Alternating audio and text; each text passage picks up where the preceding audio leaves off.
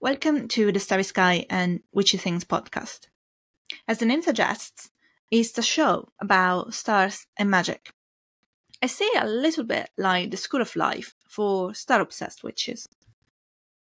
I'm Alexis, your host, and I have a master's degree in history that focused on the intellectual history of early modern Europe.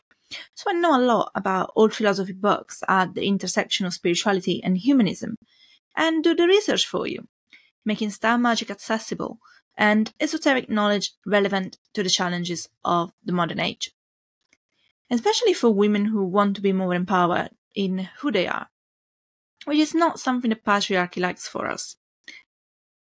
If you don't identify as a woman, you're welcome to, but the vibe is like the craft meets Sex and the City.